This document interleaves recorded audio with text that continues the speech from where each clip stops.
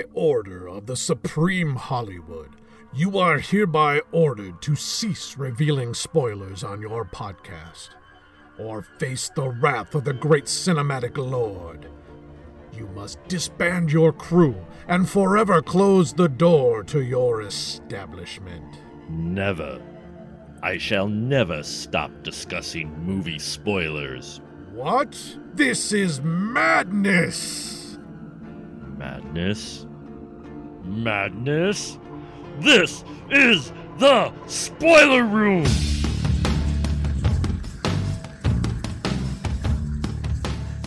So we're actually on the YouTubes now, is that right? We're broadcasting onto YouTubes right now, yes. Okay.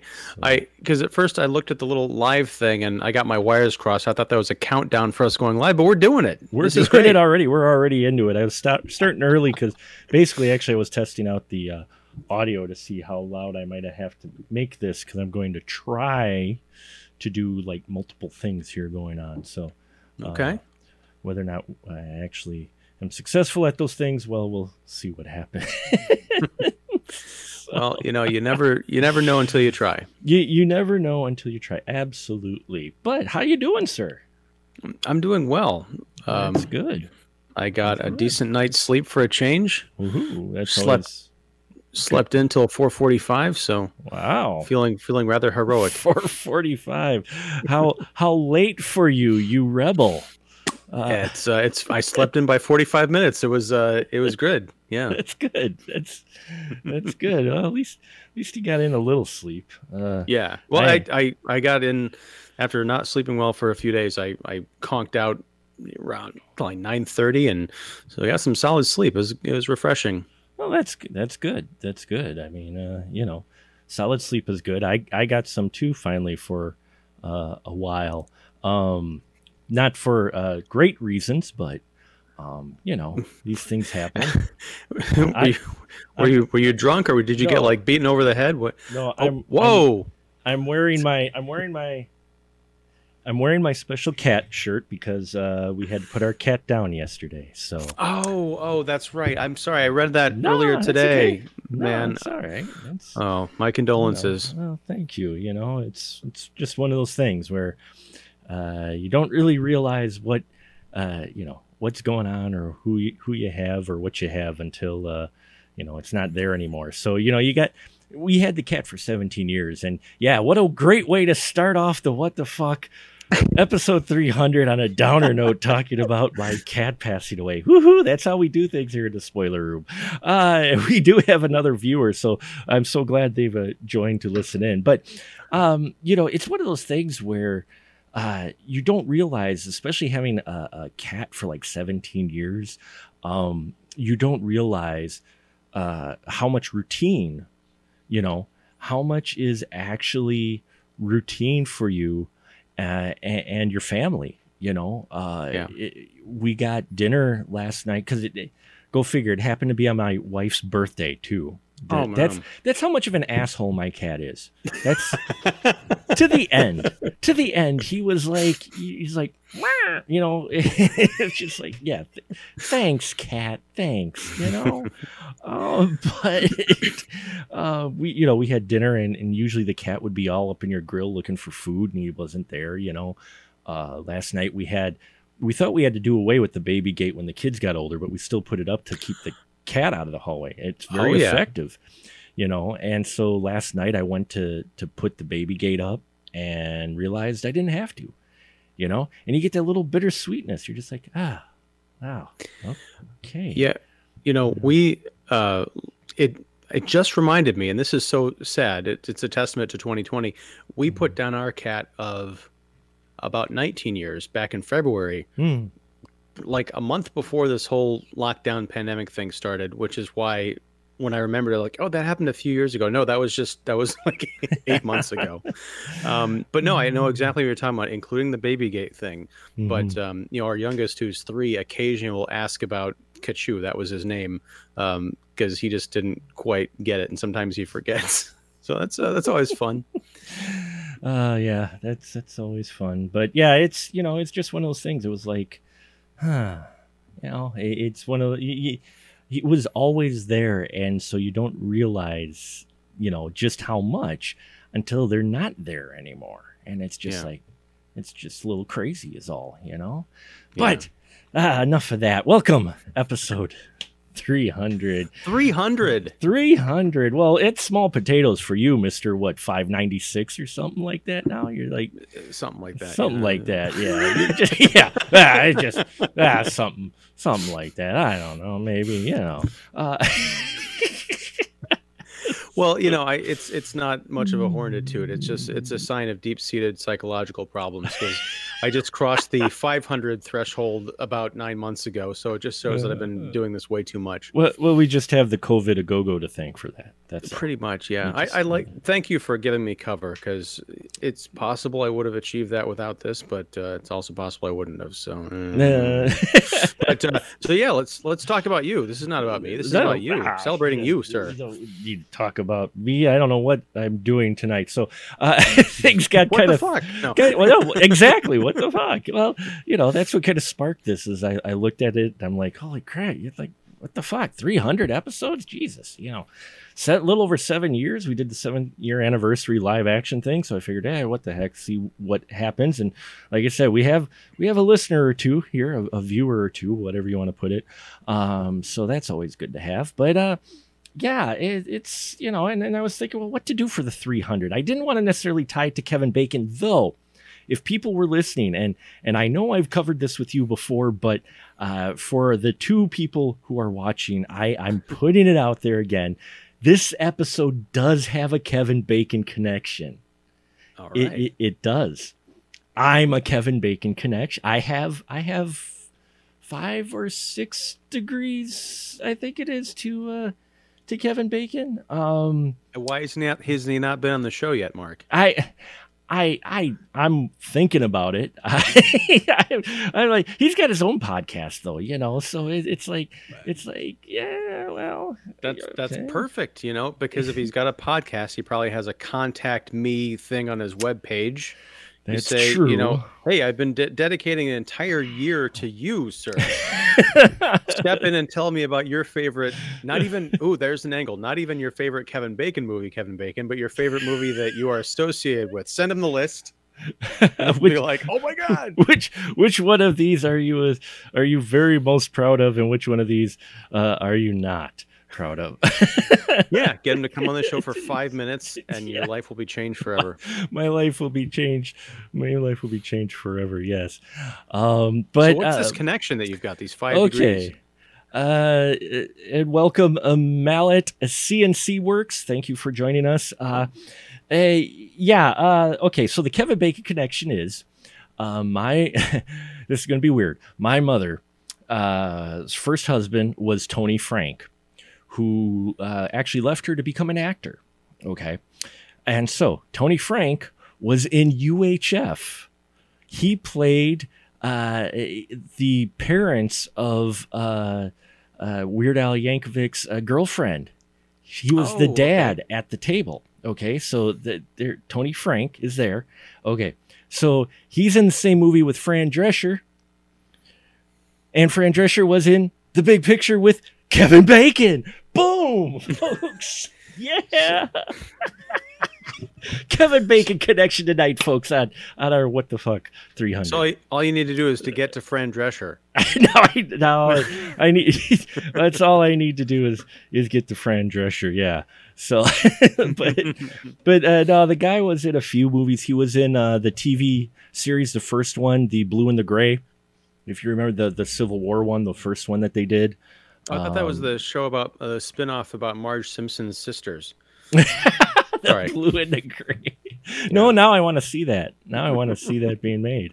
But yeah, among other things, we are here to talk about what the fuck movies, favorites, or just what the fuck whatever, and movie tie-ins and such, which there are some bizarre ones out there. I was doing some research today on some crazy what the fuck tie-ins for movie tie-ins that they had. I mean, we were growing up, especially in the 80s and early 90s, you had a lot of movie tie-ins. I mean, big one was fast food.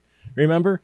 Oh yeah. I mean, we've got some of this. My uncle had some of the Star Wars glasses, the original ones, and the Muppet movie ones, because Burger King used to have, they were actual glass too, not like plastic shit. They were actually glass, you know, and that kind of made sense, kind of. Uh, but, Well, if you'll indulge me for a second, and yeah, pardon me by while all I get up, means. so everyone can get a fantastic view of my whatever. Hold on a second. Sure. I will drink my wine and welcome another viewer to the room.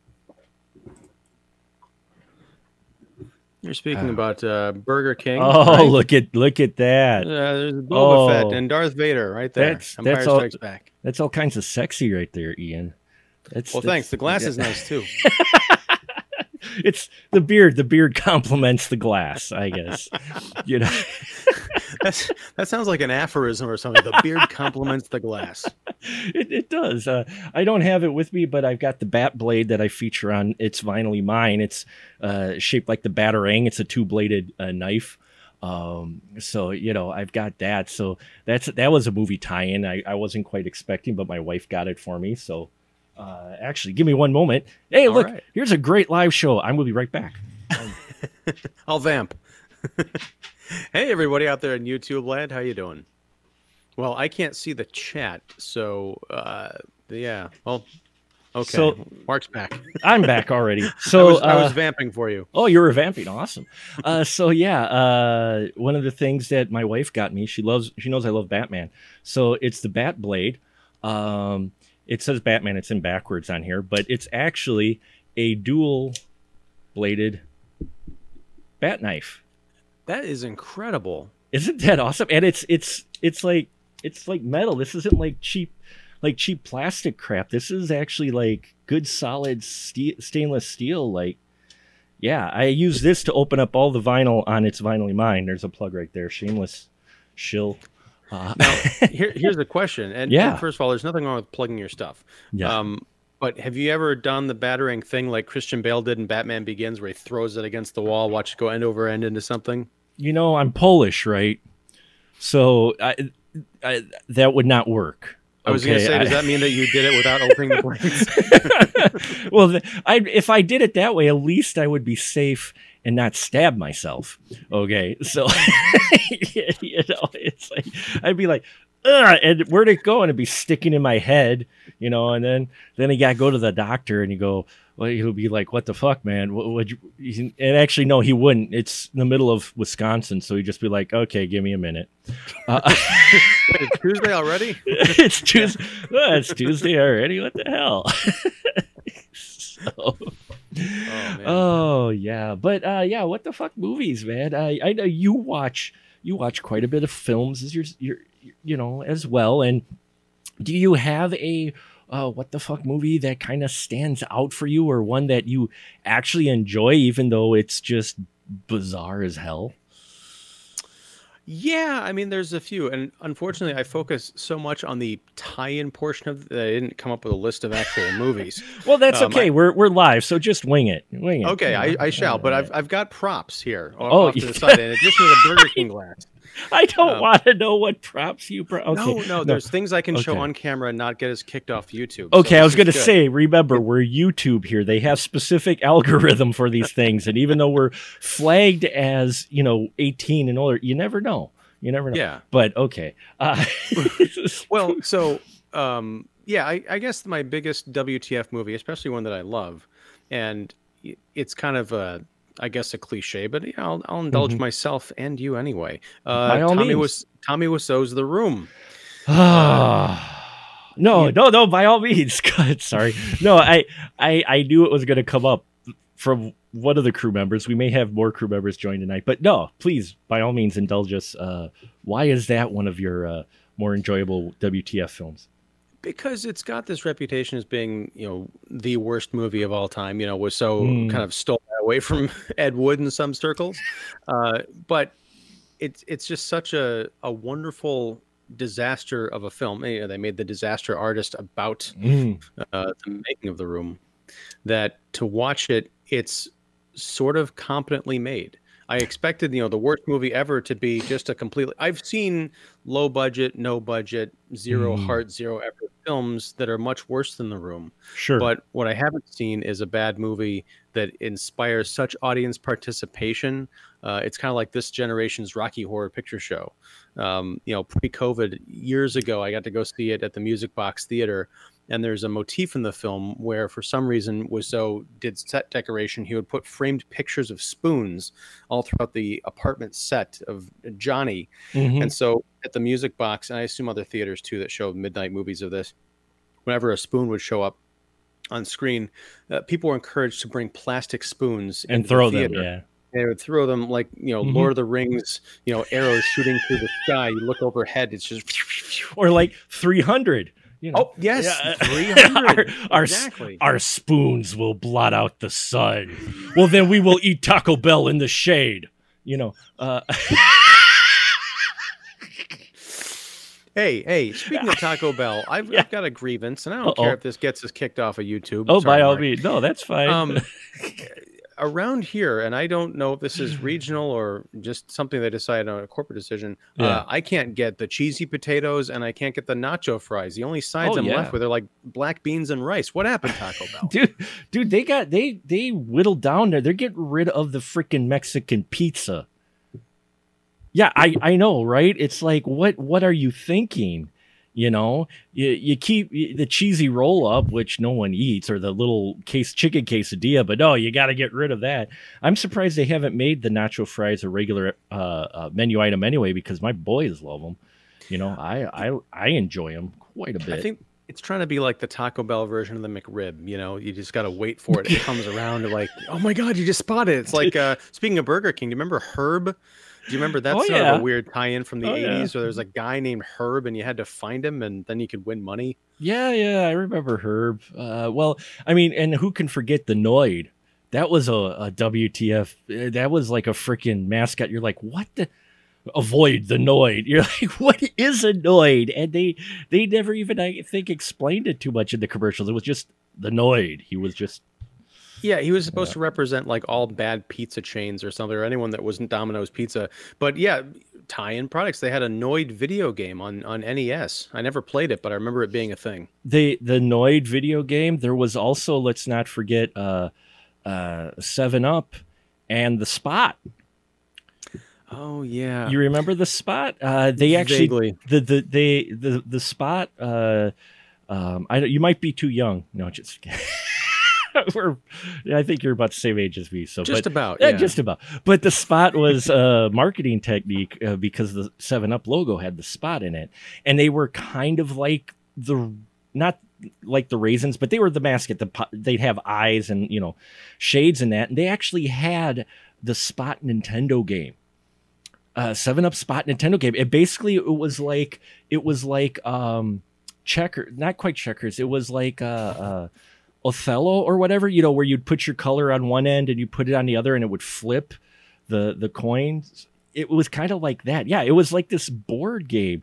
And we already lost a viewer. All right. It happens. They're like, what?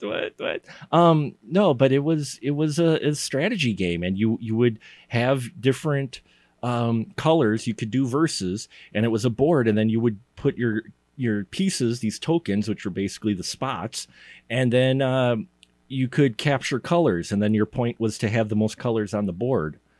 You never played the 7-Up Spot game? I did not play a lot of Nintendo outside of like Mario Brothers and a couple other titles. I zeroed in on specific games. Plus, my parents didn't buy me a whole lot of games, so that was the other thing. I can imagine the 7-Up game was probably like $40, just like the Mario games or whatever back in the day. It's like my parents were like, I'm not going to spend $40 on a freaking soda pop game. Soda pop game. But one thing, we were talking about The Room, and this is, I'm going to bring out another one of my props. Oh, by all means. Oh, look at that. Tommy Wiseau bobblehead. Johnny from The Room. Tommy Wiseau bobblehead. Wow. And I don't know. Oh, yeah, here, you can see it. Right down there. Signed? It's signed. It's signed to me from when I met him at the Music Box years ago. But you met Bobby, not Tommy. Or did you meet Tommy? I met Tommy. Oh, you met Tommy. Okay. Yeah. Ian, you're tearing me apart. Oh, hi, Mark. You know, it's because of him. My name is infamous now. So many people are like, oh, hi, Mark. And I'm like, yeah, I've never heard that before. Thank you.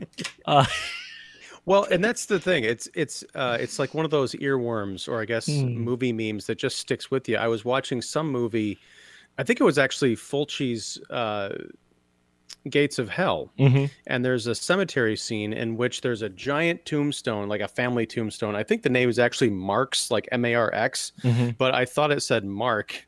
And immediately when I saw that, I heard, oh, hi, Mark. I'm like, oh, this is horrible. Damn you, Tommy. It is horrible. Though I will say the Disaster Artist has one of the best performances of Mr. Seth Rogen. So that I enjoyed, actually. You know what? It's been a while since I've seen that movie. Who the hell was he in that? He plays the assistant director or whatever, the PA. And he plays it straight. It's like... or a producer. I forgot which role he was, but I mean, he was on set. He was one of the crew guys, so he doesn't get a lot of screen time. But when he does, I'm like, first time I'm watching The Disaster Artist, I'm like, oh my God, that is him. And he's really actually decent in this role. So, yeah, I mean, I'm not so much a Seth Rogen fan, like, consistently, because he's done some stuff and I've been a fan of. I can talk, but okay. Yeah, in general, I think he's got some good range. I will say that about The Disaster Artist, the film. I haven't read the book, but watching that movie, if half of the abuse on set and treatment of the actors and stuff, I mean, eccentricities are fine, but when it comes to like that scene with the actress playing Lisa filming the love scenes and that, you know, that just peak cringe uncomfortability, you know, I've watched The Room since then, and now when it comes to those scenes, I used to think, oh, that's so funny, it's like their fourth insert of a, you know, Skinemax type of thing. Now I'm just thinking, I know what was going on in the set while the cameras were rolling. I can't be as entertained by this. Now, can you put love scene in quotes, the love scene? Because no, it doesn't need quotes, because he was at least in love with himself. Okay, you're right. You're right. Okay. And that The Room is a WTF movie along with Veronica, which everyone's talking about now. I still haven't seen it. I've heard Veronica actually dethroned The Room in some circles. In some circles. I'm not sure what it is, but it, you know, here's the thing though. There's a weird appeal to it. It's one of those things where, especially if you watch films, and for those who critique films, and, you know, no one's saying it's a wonderful film by any means, but there's just something you're watching it, kind of like with The Room or, you know, some other really bad, you're just sitting and watching it and you can't take your eyes off of it. And then you find yourself coming back to it. I've actually watched it 3 times voluntarily. And each time I go, oh man, this movie, man, but I'm watching it, you know, it's like, wait, does that lady's breasts have eyes? What? You guys, especially the first segment, because it's an anthology film. And I gotta watch this now. You've got to marvel. What's that? You got to marvel at it. You just gotta, huh? Did it just come out on VOD or something like that? Because I feel like I saw it as for, I don't know if like a news story is the right word, but I saw it in some context like a month or 2 ago. So I don't know if it was just out or what. It was on VOD or on his site exclusively. It came out exclusively for a while, and then I think now it's out on Shudder, and that's why a lot of people are seeing it now. I do believe it came out on Shudder, but yeah, it's our good friends over at Astro Radio Z, Derek Carey. He did. We did an episode on it. We talked about it, and yeah, it's just you've got to watch it. It's one of those films where you can't really describe it, and that's definitely a perfect what the fuck film, because you're sitting here and you're just going, did they just do that? And you're like, are they acting like, you know? Then you start getting into the old, are they acting like that on purpose, or is that just the way they put someone off the street and said, here, say these lines, go? Yeah, know? I keep bringing up the Music Box because it's like my hometown theater. It's a great place, but they had a premiere. I don't know if it was the premiere, but a couple of years back, I want to say, as part of their like Music Box of Horrors or something like that. And they actually got Glenn Danzig to come in and do a Q&A afterwards.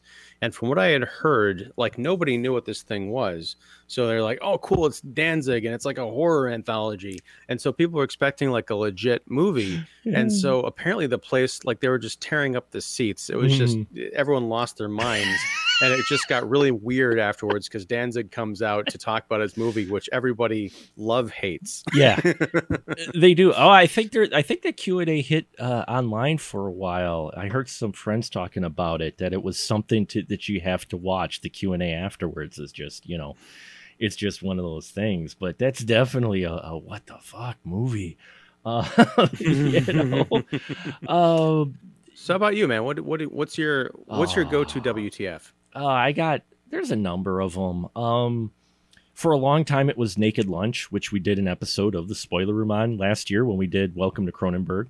I was just like, in fact, you could probably pick just about any Cronenberg film and it would fit into, any of his actual stuff, not so much the commercial stuff, which was a great exploration last year because some of his stuff, you're just like, okay, I feel like I've got to watch this like 80 million times to try to get it, and I don't think I've got enough mind-altering substances to really comprehend the level of whatever's going on in here, Well, on that note, his son Brandon Cronenberg is a filmmaker now, and he just had a movie come out, I think last week, called Possessor. I heard about that. Yeah, if you get a chance to watch it, that is, regardless of genre, that is one of my top films of 2020. Because I think it's just about as messed up and gory and broken a movie as the year has been. So it might even be number one at this point. So it's very fitting for 2020. Yeah. 2020, the what the fuck movie. It's coming in about 2 years, right? Of course. That'll be the next scary movie type movie. It'll just be 2020 movie. Oh, I don't know. I mean, I've watched a lot. I usually try to seek out different things, even if I didn't totally enjoy them. Mad props to people trying something different. They're actually one of my recent favorite what the fuck films. I got the Blu-ray right here. Very divisive among the YouTube review-averse. Oh, and we lost our final. Mother. You got the Blu-ray. I got the Blu-ray. Well, I still haven't broken down and bought it, but it's on my list. I got Mother. And one of the things, I came out of the movie digging it. I had heard people, it had done festivals and that, and people are like, oh man, this movie, and I sat there and we did an episode on it with Bloodbath and Beyond, actually. And I didn't plan it this way, folks, for episode 300 of recapping previous episodes. But yeah, we actually covered Mother. That's a good thing to do. Well, because over the course of this show of 7 years, occasionally, this is the first year with Kevin 52 Degrees KB is where I had it planned out. Usually, I kind of play it by ear. I had our monthly special, but then what am I going to watch for this month? I don't know. So occasionally there'd be a movie like Mother come across to where I'm like, I got to talk about this with someone because, I'm just going to sit here and stew for myself for a while and get all these thoughts. And I'm like, I need to bounce these off of someone. And so we did the Mother episode and I dug it quite a bit. And so many, especially YouTube reviewers, were just dogging this film. Oh my God, it's shit. This is crap. And what's funny is you'd watch it, and it's one of the reasons I love movies. And I've said this before many times on the show.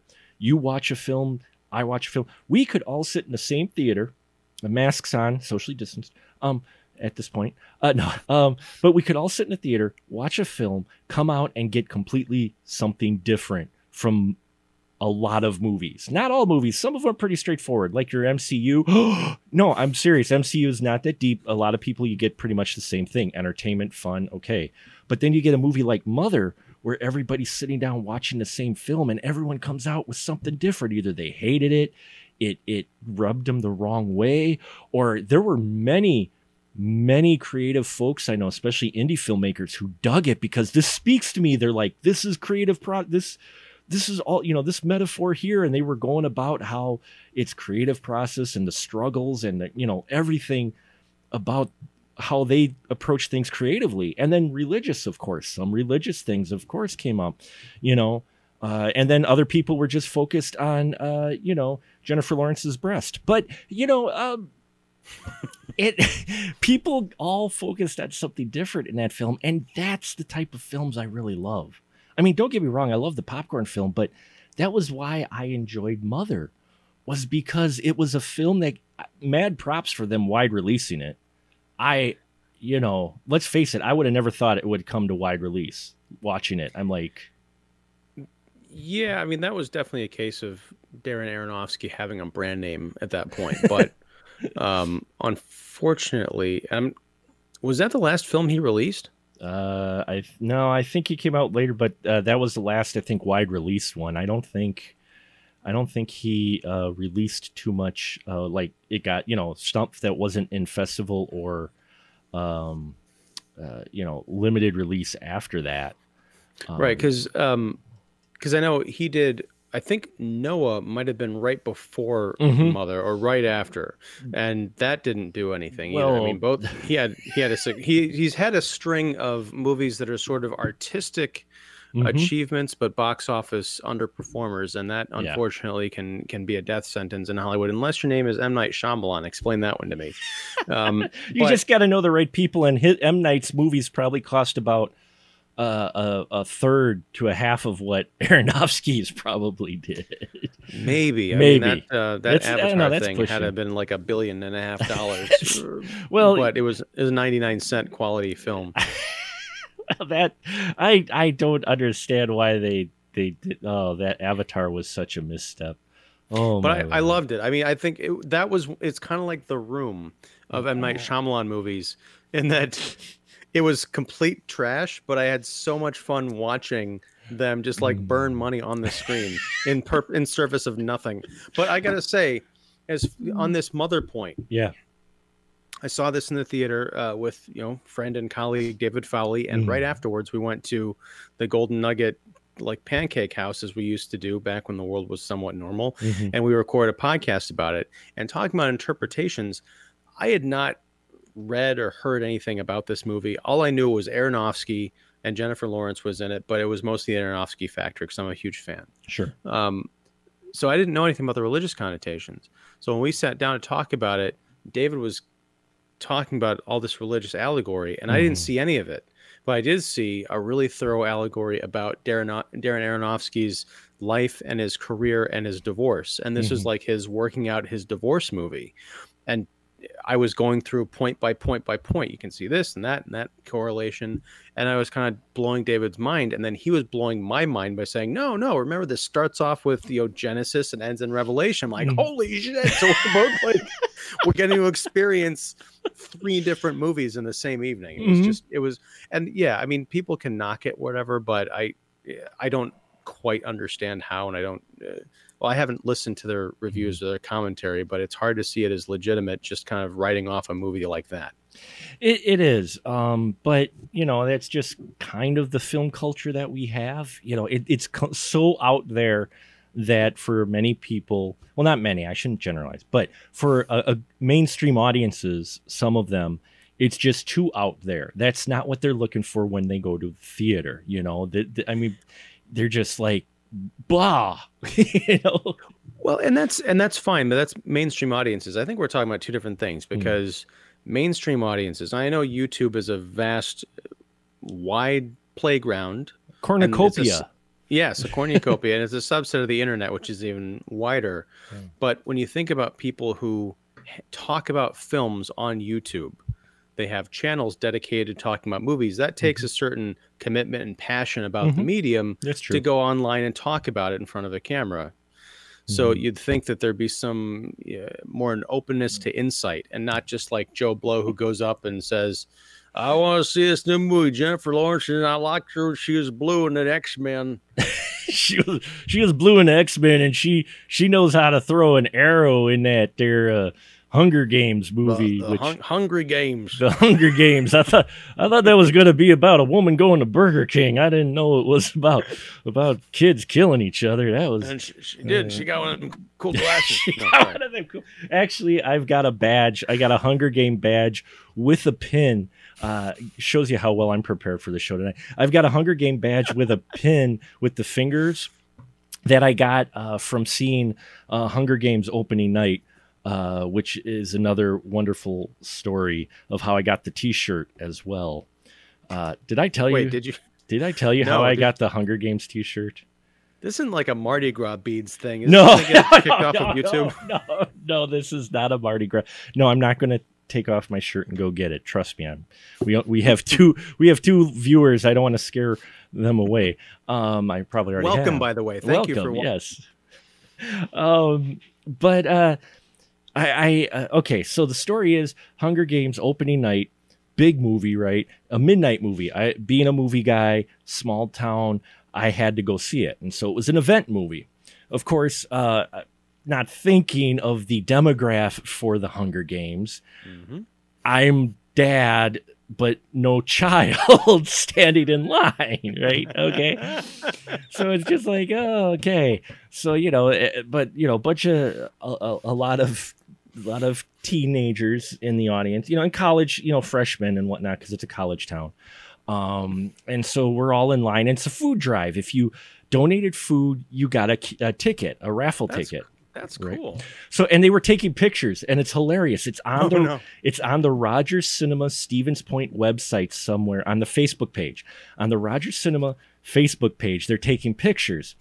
And here I am in my black trench coat with my bag of food, and they're taking pictures. I was going to say you weren't wearing a trench coat, were you? Black trench coat with my can of food, and there were two young ladies standing in line, ahead of me, and the man, the person taking pictures. Oh, let's take your picture. And so you can see my arm is behind my back. I've got like 2 feet of space, just like. I am by myself. I am not here with anyone, just so that there were no misunderstandings. And so, so I thought that was the biggest thing for the night. Picture ended up on the Rogers Cinema Stevens Point Facebook page. Well, so I'm in there, and the theater's packed. It's a mega screen. We had just gotten the mega screen a couple of years ago, and it's one of those, just packed to the gills with everybody. And by the time I got in there, my seat, I was on the side seat in the corner against the wall. That was the only single seat left, just about, right? Mm-hmm. So I had the coupon, and they start, and they're like, oh, we're going to start, the giveaway. And that's when it sinks in going, what if I actually win something? Shit. So guess whose number was picked first for the T-shirt? The very first number picked. I'm like, they read the number off, and I'm like, oh. Now, this is where my movie passion outweighed my, because I could have just rejected the number, and they say, oh, the person wasn't here and picked another one. But I wanted the movie T-shirt because it's a free movie T-shirt, damn it. So I get up sheepishly, and I go, yeah, thank you. I go back to my corner and eat my popcorn. It's a good movie, but yeah, but I got a badge with a pin along, opening night as well. So that was kind of cool, and that wasn't really a strange tie-in. That one was pretty cool, but. That is cool. The third option could have been is you get the T-shirt and then just or say draw again. I'd like this to go to the teenage girl to whom it appropriately belongs. No, it's my T-shirt. I want it, damn it. It wasn't like a size S belly tee or something like that. Right? No. I was worried. No, it was like a extra large. It was actually a large or extra large. So they planned. They planned ahead. They knew I was coming. Yeah. No, I think they planned ahead to pick the larger shirts, so whoever it would go to, it would kind of fit at least, rather than going small. Which so if it was like for the demographic, it was like a nightgown at that point. Probably for some. I don't know. I was just trying to keep watching. I'm just here for the movie, man. I'm just here to watch the movie. Just on that note, I did not think of the Hunger Games much, as the movies went on. Yeah. I'll probably watch them again in a few years and try and reevaluate. But that first movie, again, no expectations. I knew it was like a YA adaptation. I really liked Jennifer Lawrence from Winter's Bone.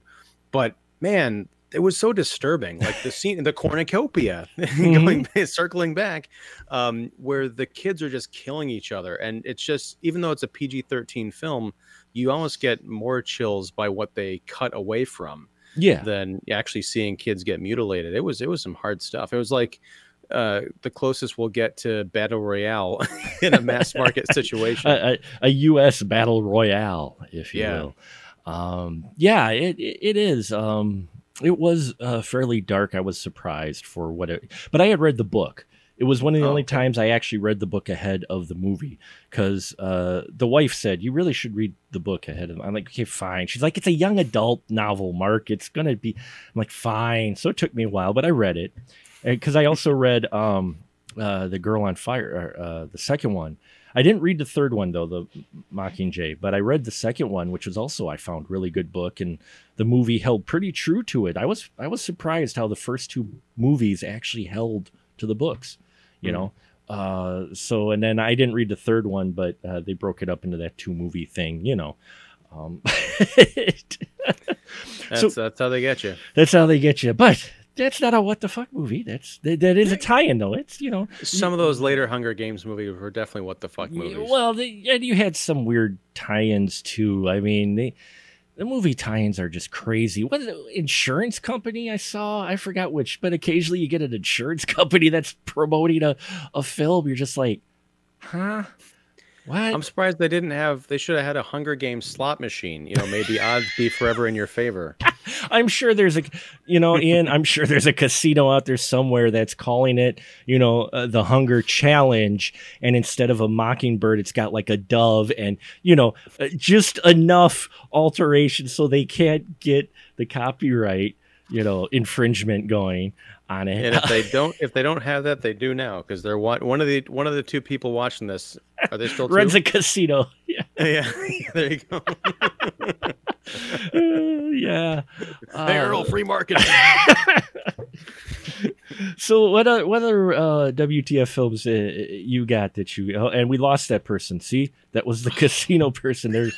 They left. He's off to work on the idea. They're off to work on it. We just gave them an idea. Yeah. They're not multitaskers. No.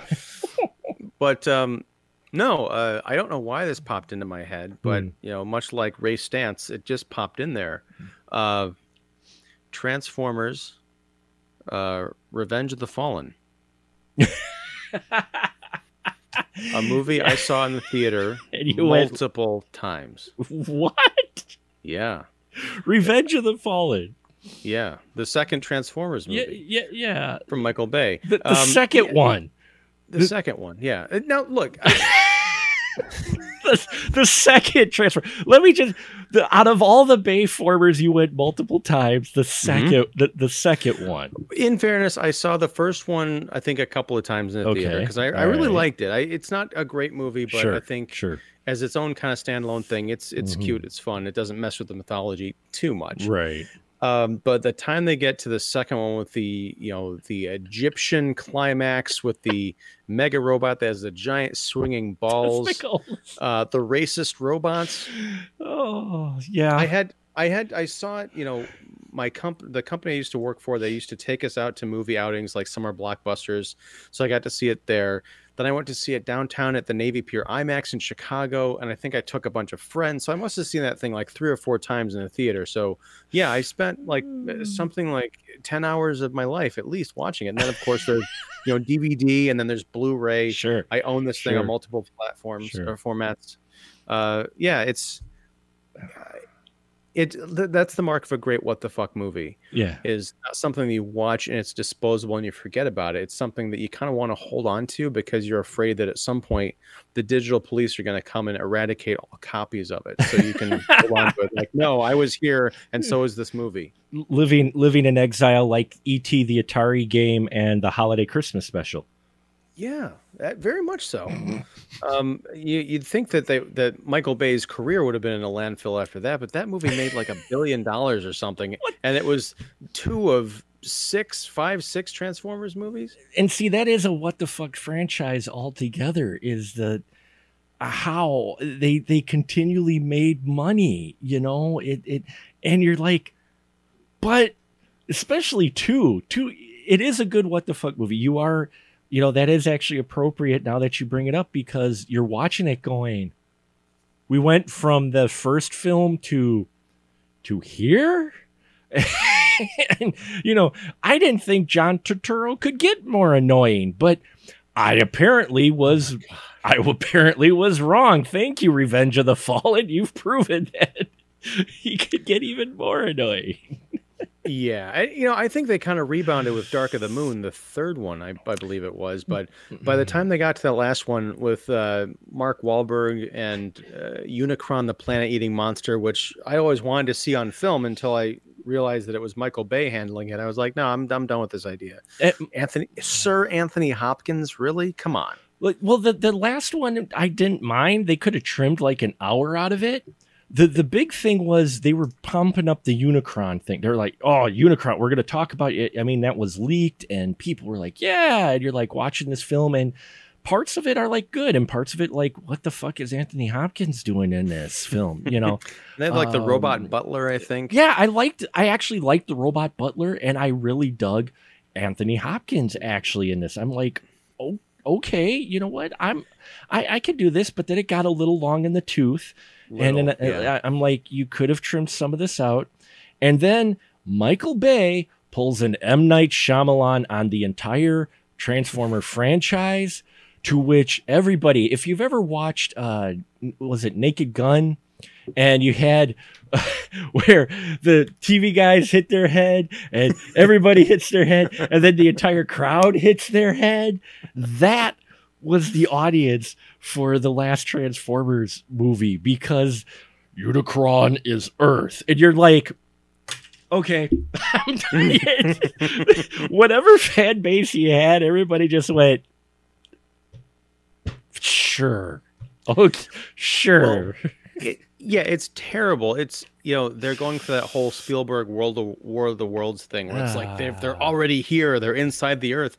But the problem I had, one of the many problems, is with Unicron, the whole threat from the Transformers animated movie was he is this giant planet-eating monster that's coming from deep space, and to him, Earth is like a chicken McNugget. He can't fit inside of us. No, it was one of those things where they were kind of building up going, oh, when are we going to see Unicron? Maybe he's going to come out of Cybertron, which now is in orbit around her. Maybe maybe they're going to twitch that. Okay, whatever. Yeah, let's go with it. And then the little things started coming out of the Earth and all. I'm like, why are those coming out of Earth? And then they drop it that it's Unicron. And then you're just like, really? Out of all the things you could have done with this, that's what you do. That's why I loved Bumblebee. First 10, 15 minutes of Bumblebee is what people wanted. It's like, you look at that, I'm like, the minute I sat down and watched Bumblebee, I was like, I'm good. I could watch that another 50 times, 10 times. Just that, because that's what everybody was kind of expecting. But you're sitting there going, what the fuck, Michael Bay? I mean, that's not Shockwave. That's not, you don't need so many pieces. Why are there so many pieces? What the fuck? It is kind of like, what Canon did with Masters of the Universe. Yeah. Like, I understand part of that's budgetary constraints. It's like, oh, this is faraway planet called Eternia. Well, let's just set it here on Earth. That's definitely another what the fuck movie, which we also covered on the show. We just happened to cover on one of our past episodes. That was one as a kid, man. I don't think you've ever seen a disappointed guy as much as little Mark going to the theater. Masters of the Universe live action. This is awesome. And, I've got the power, and Dolph was kind of looking the part, but I was young. I'm like, okay, we're good. And then and I'm like, what's this? Kind of like that kid at Christmas morning when you open up the package and you're expecting the cool video game and you get socks. That was kind of like me with the live action Masters of the Universe when I was younger. I'm like, okay. Oh yeah, I was the same way because I was a huge He-Man fan. Yeah. And when I thought they were making a movie, I'm with you. I was like, oh, Dolph Lundgren, perfect. Ivan Drago as He-Man, why not? But then you watch it, and you've got Skeletor. Frank Langella still looks great Oh, in that makeup. he's and the even that best part. weird, He's the best part of that film. Sorry, go on. no, uncontestably. But then you've got all these other weird creatures like that strange cyber pirate guy, and the little guy kind of looks like Grizzlor as a munchkin. I don't know what's going on, but they changed everything up. And even in the comics, because they had a line of Masters of the Universe comics back then, they did, I think, the movie tie-in, and it's just like the regular comics look kind of like the TV show, but then they had this movie tie-in, everything looked like all gross and weird. I'm like, I don't want to read this. I don't want to see it. Well, nothing to do with He-Man. Well, not only that, what's funny with it too, though, is when I saw they cast Evil Lynn, I was like, perfect. She looked the part. I'm like, Meg Foster, yeah. They just needed to put her in the bone costume instead of the costume that she had. They needed to put her in the Evil Lynn costume, and she was perfectly cast. And Skeletor was great, and even He-Man Dolph was kind of looking the part. Man-at-Arms actually looked like, and Tila, most of those characters actually looked like they did. Okay, you varied their costume a little, but they looked the part. Those were great casting. And then you get to the story and what they did with these characters, and you're just like, why did you not watch any of the source material? Here, let me go get one episode for you. That's all you need to watch. Dude, it's just like what happened with Avatar. I mean, I never watched that. Well, let's say my wife and I went to go see the movie. Okay. And before we went to see the movie, I think it was on Netflix or something. We watched the first 3 episodes of the cartoon series because we'd never seen it before. And there's more storytelling and excitement and humor in that than in 6 M. Night Shyamalan films. So when Avatar, the live action movie, was over, I'm like, how hard was it? You could have turned the first 3 episodes of this into an hour-and-a-half film, and it would have been perfect, beautiful live-action cinema. Yeah, I don't know sometimes. That makes you just sit there and go, what? Come on. What the fuck? I mean, well, it's like video game adaptations, too. People laugh at me when I say Mortal Kombat is one of my favorite. Outside of the last few minutes where it kind of craps the bed, for the most part, that's one of my favorite video game adaptations. And why? Because they basically made a live action version of the video game, which is what I wanted.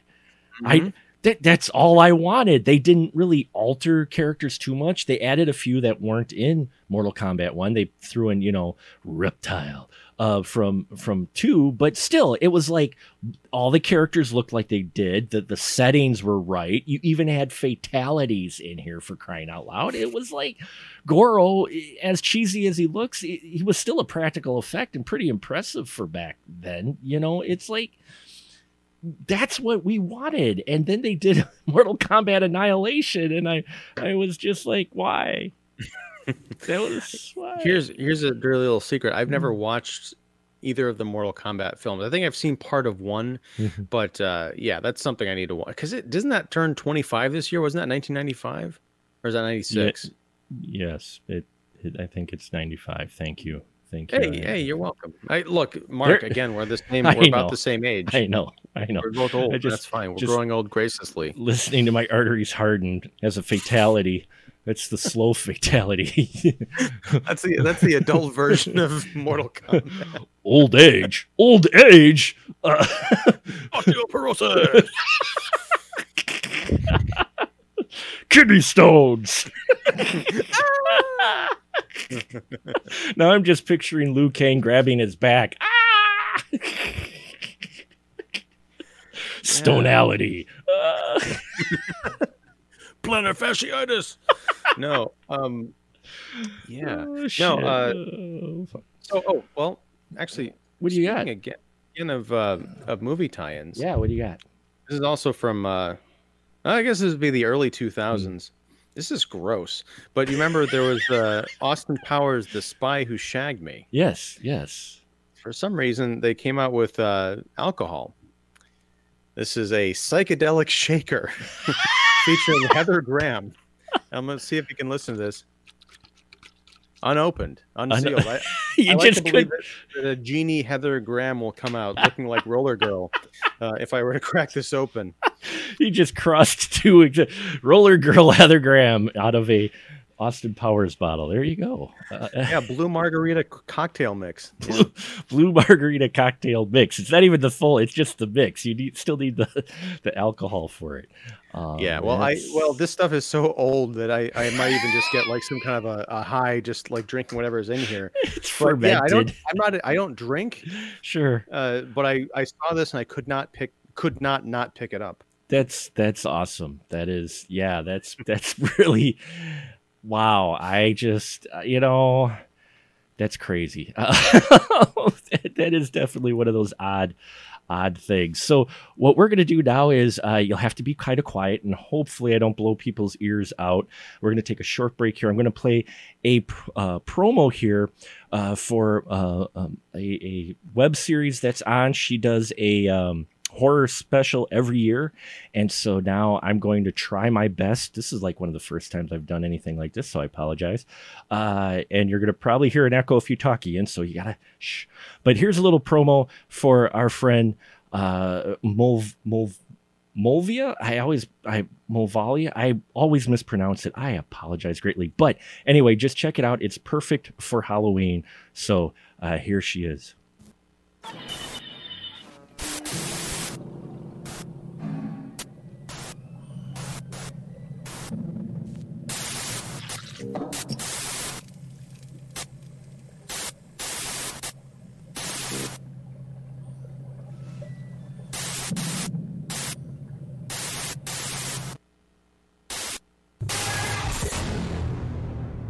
Malvolia.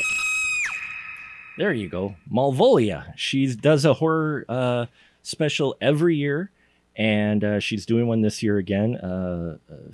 Very talented individual, Jen Nagel, who's also an indie actress. She's been in a number of indie films. So, yeah. So do you know, did she film that and act in it, or was she just performing and someone else filmed that? Because that was really good. No, well, she's got a crew that films with her. But I think she may have filmed that one herself. She did, I think, edit it as well. But cool. Very talented actress, indie actress, does some indie films as well. We've reviewed a couple on the Final Cut. And I've actually reviewed a couple of her horror shorts as well. So Malvolia. I always mispronounce the name. I'm horrible with names. People follow this show after 300 episodes, and I think I got a count of 1,300 some Final Cuts, and I still mispronounce names. So it's probably a speech impediment. It's a work in progress. It's a work in progress, yeah. Let's see. Oh, I've got something here. It's kind of not quite a what the fuck, but it makes you just wonder what they were thinking. Texas Chainsaw Massacre playing cards. I have some of those. You do? Not that pack. I've got the pack I have just has on the front, it's the classic poster. Sure. I think I've got some Elm Street and I don't know if it's Hellraiser, but yeah, I actually found those in a bin in my basement like a couple of weeks ago, just digging around for random stuff. I'm like, oh, I've got these unopened cards. Yeah, funny story with that. Everything I have is got a story. I apologize, folks. You just have to. That's the way things are. We're here for my story. Yeah, 300th episode. 300th episode. That's right. That was funny because I went into GameStop, and for those of you, any of you who have a GameStop near you, over the years they've become less game and more stop. Because of Steam and all the other, services or whatnot, what the fuck, whatever you want. They less physical media, so they have to fill their shop with something. So they stuff things with Think Geek and all this really cool geek, attire and props and statues and all kinds of crap. Well, I found those in there, and I went in, and they were on the clearance rack. And I was buying something else along with it, a gift card. And I saw him like, okay, I'll get this, right? So the guy looked at it, and he scanned it, and he looked at it, he click, he scanned it again, click. He's like, You know, he's like, I don't even know if these are in our system anymore. Here, you could just have them. He just gave them to me. So I was like, okay, I can handle that. Sure. Yeah. I'm good with that. I had not exactly a similar experience. In fact, I don't know why I'm even talking about it. It's not related to movies, so just that's fine. We're playing it loose, so whatever. Yes, my friends, for episode 300, we were playing it fast and loose. Just what is Ian's non-movie related story all about? Who else shows up in the spoiler room during episode 300? What other WTF films did they talk about? Well, tune in to part 2, where you'll hear that and so much more, including a message from one and only Mr. Gonzorific, the lovely Andrew Shearer. So tune in to part 2, folks. Thank you for listening, and remember, in the spoiler room, the conversation is fresh, but we do spoil the movies.